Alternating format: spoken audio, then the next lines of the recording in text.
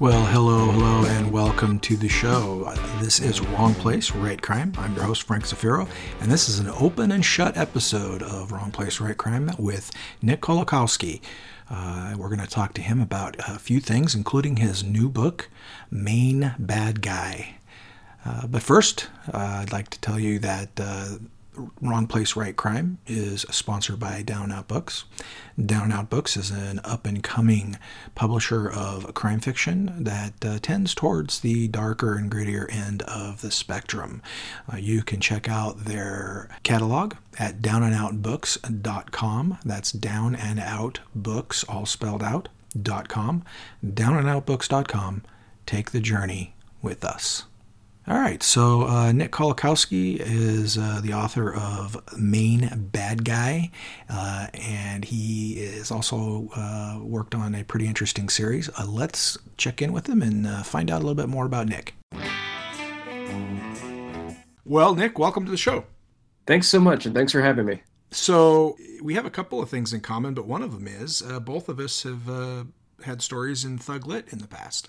Yeah, and the great thing about Thug Lit, and I mean, it's every time I refer to it on either conversation or writing, I call it laid and lamented for a reason, which is that the editor, Todd Robinson, which, you know, I assume is familiar to a lot of the listeners, just shepherded so many awesome voices through those issues, and there were so many incredible stories. It's one of those magazine runs where even years later, I mean, if you were to buy like the entire run and just read them through, just this panoply of just fantastic crime fiction. So yeah, no, there's never the usually with a magazine or an anthology or whatever, sometimes you'll get a dud story or two, but he just had this impeccable taste, and there were never any duds, which is amazing. I'm surprised he let me in, actually.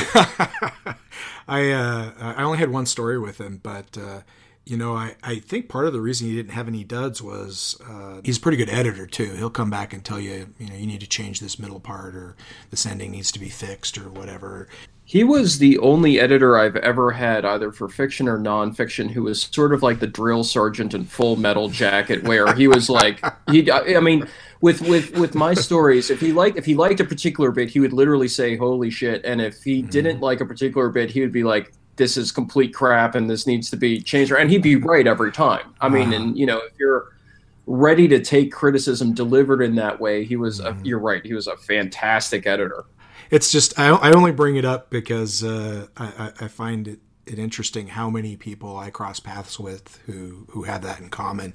So he definitely left an imprint during that time period on the community. Yeah, he works at Shade, which is a bar downtown here in New York, and occasionally, very occasionally, because I think people have been trained to not ask this anymore, somebody will ask him, you know, "Why don't you bring back Thug Lit?" or something like that. And he doesn't always brandish a bottle when you ask that kind of question, but you get there's a look, this mad glint sets in his eyes, this sort of like bloodthirsty, you know, have to set off the final gun battle in the Wild Bunch kind of look, and nobody asks that ever again. You had an interesting title in a book recently. I want to talk about the new one that's coming out, but I can't let this other title slide. So you had a book come out last summer, the Boise Long Pig Hunting Club. Did I nail that? That's right. And so you nailed it. Right order. Well, I know what Long Pig is, but maybe everybody may not. So maybe you could tell us what that book's about, because it reads interesting on the copy.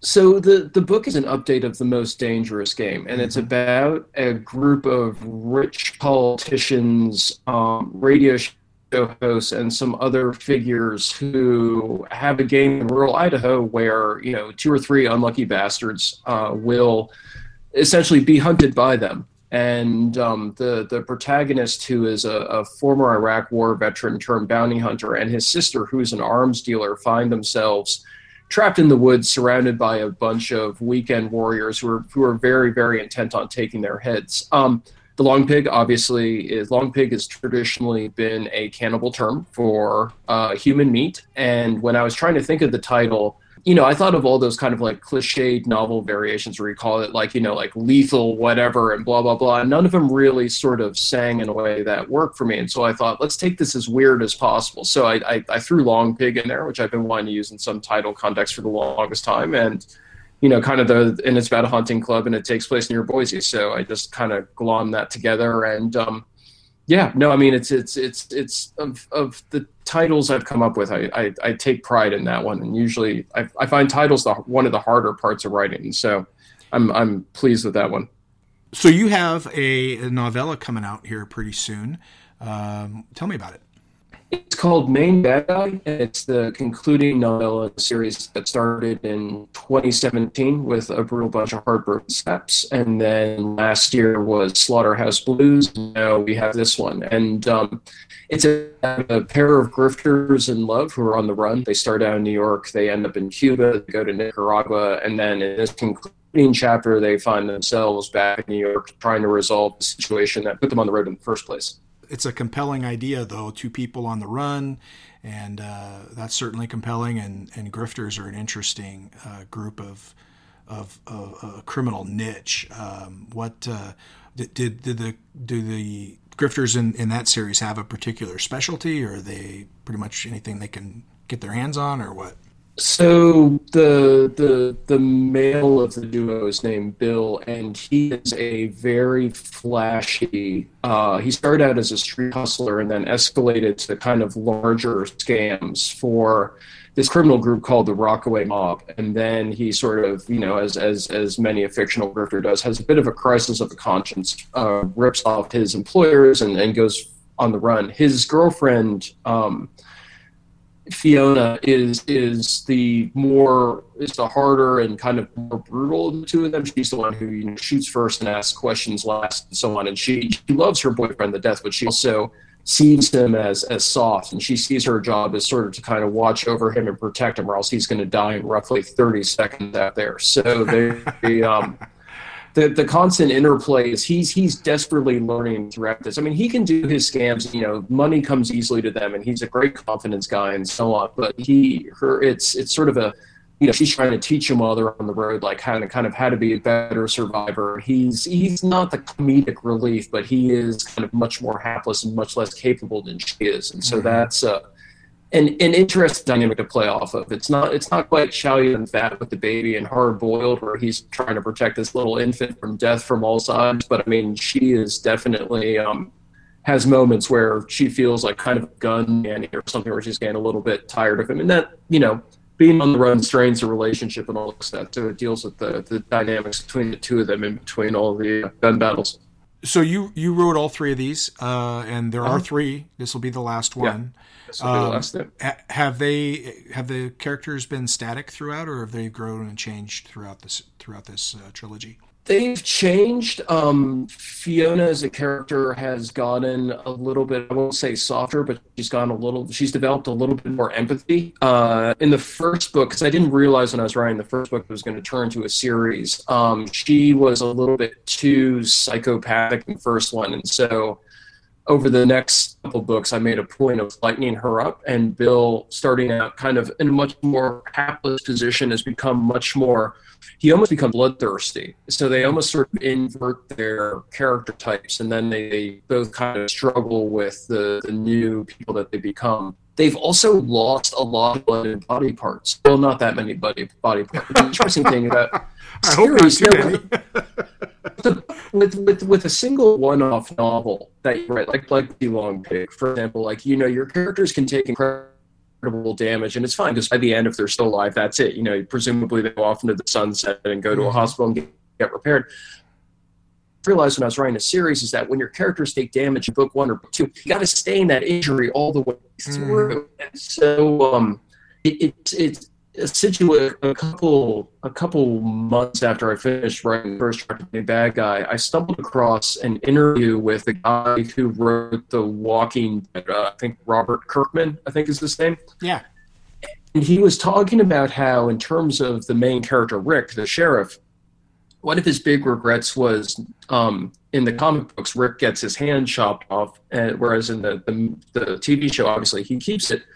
And he was saying that if he had to do it all over again, like just the amputating the limb for something long run turned to be like this incredibly problematic decision that created some story, ideas, but it also proved like a logistical nightmare. And I understood what he meant, because in my series, Like, once a character loses a finger, it's lost, and then from that point on, every single trigger pull becomes problematic. It's stuff like that.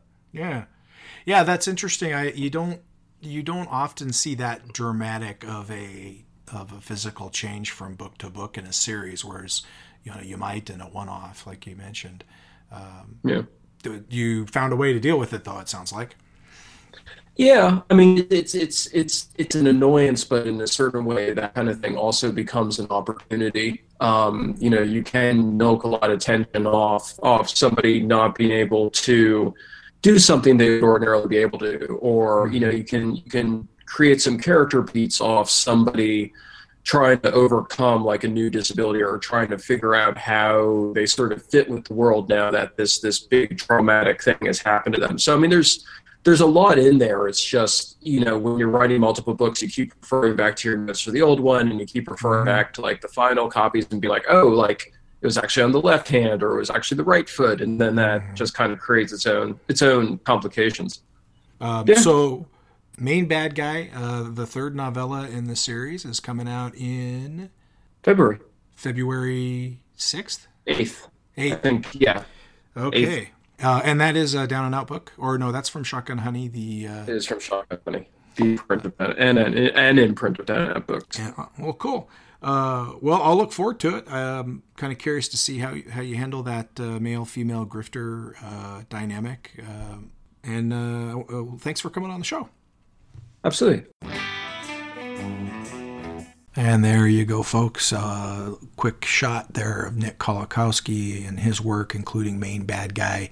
Some really cool sounding books there that I'm looking forward to checking out. And I hope you will too. Next episode, we will be talking to J.D. Rhodes, the author of People Like Us, which is the second book, or the second episode, I should say, in the series I'm editing and created called A Grifter's Song. That is from Down and Out Books. So we'll talk to JD in our next episode. I want to say thanks to Nick for being on the show, and thanks to you, as always, listener, for downloading, streaming, or otherwise tuning in. I appreciate it. Until next time, this is Frank Zafiro reminding you that sometimes you got to be in the wrong place to write crime.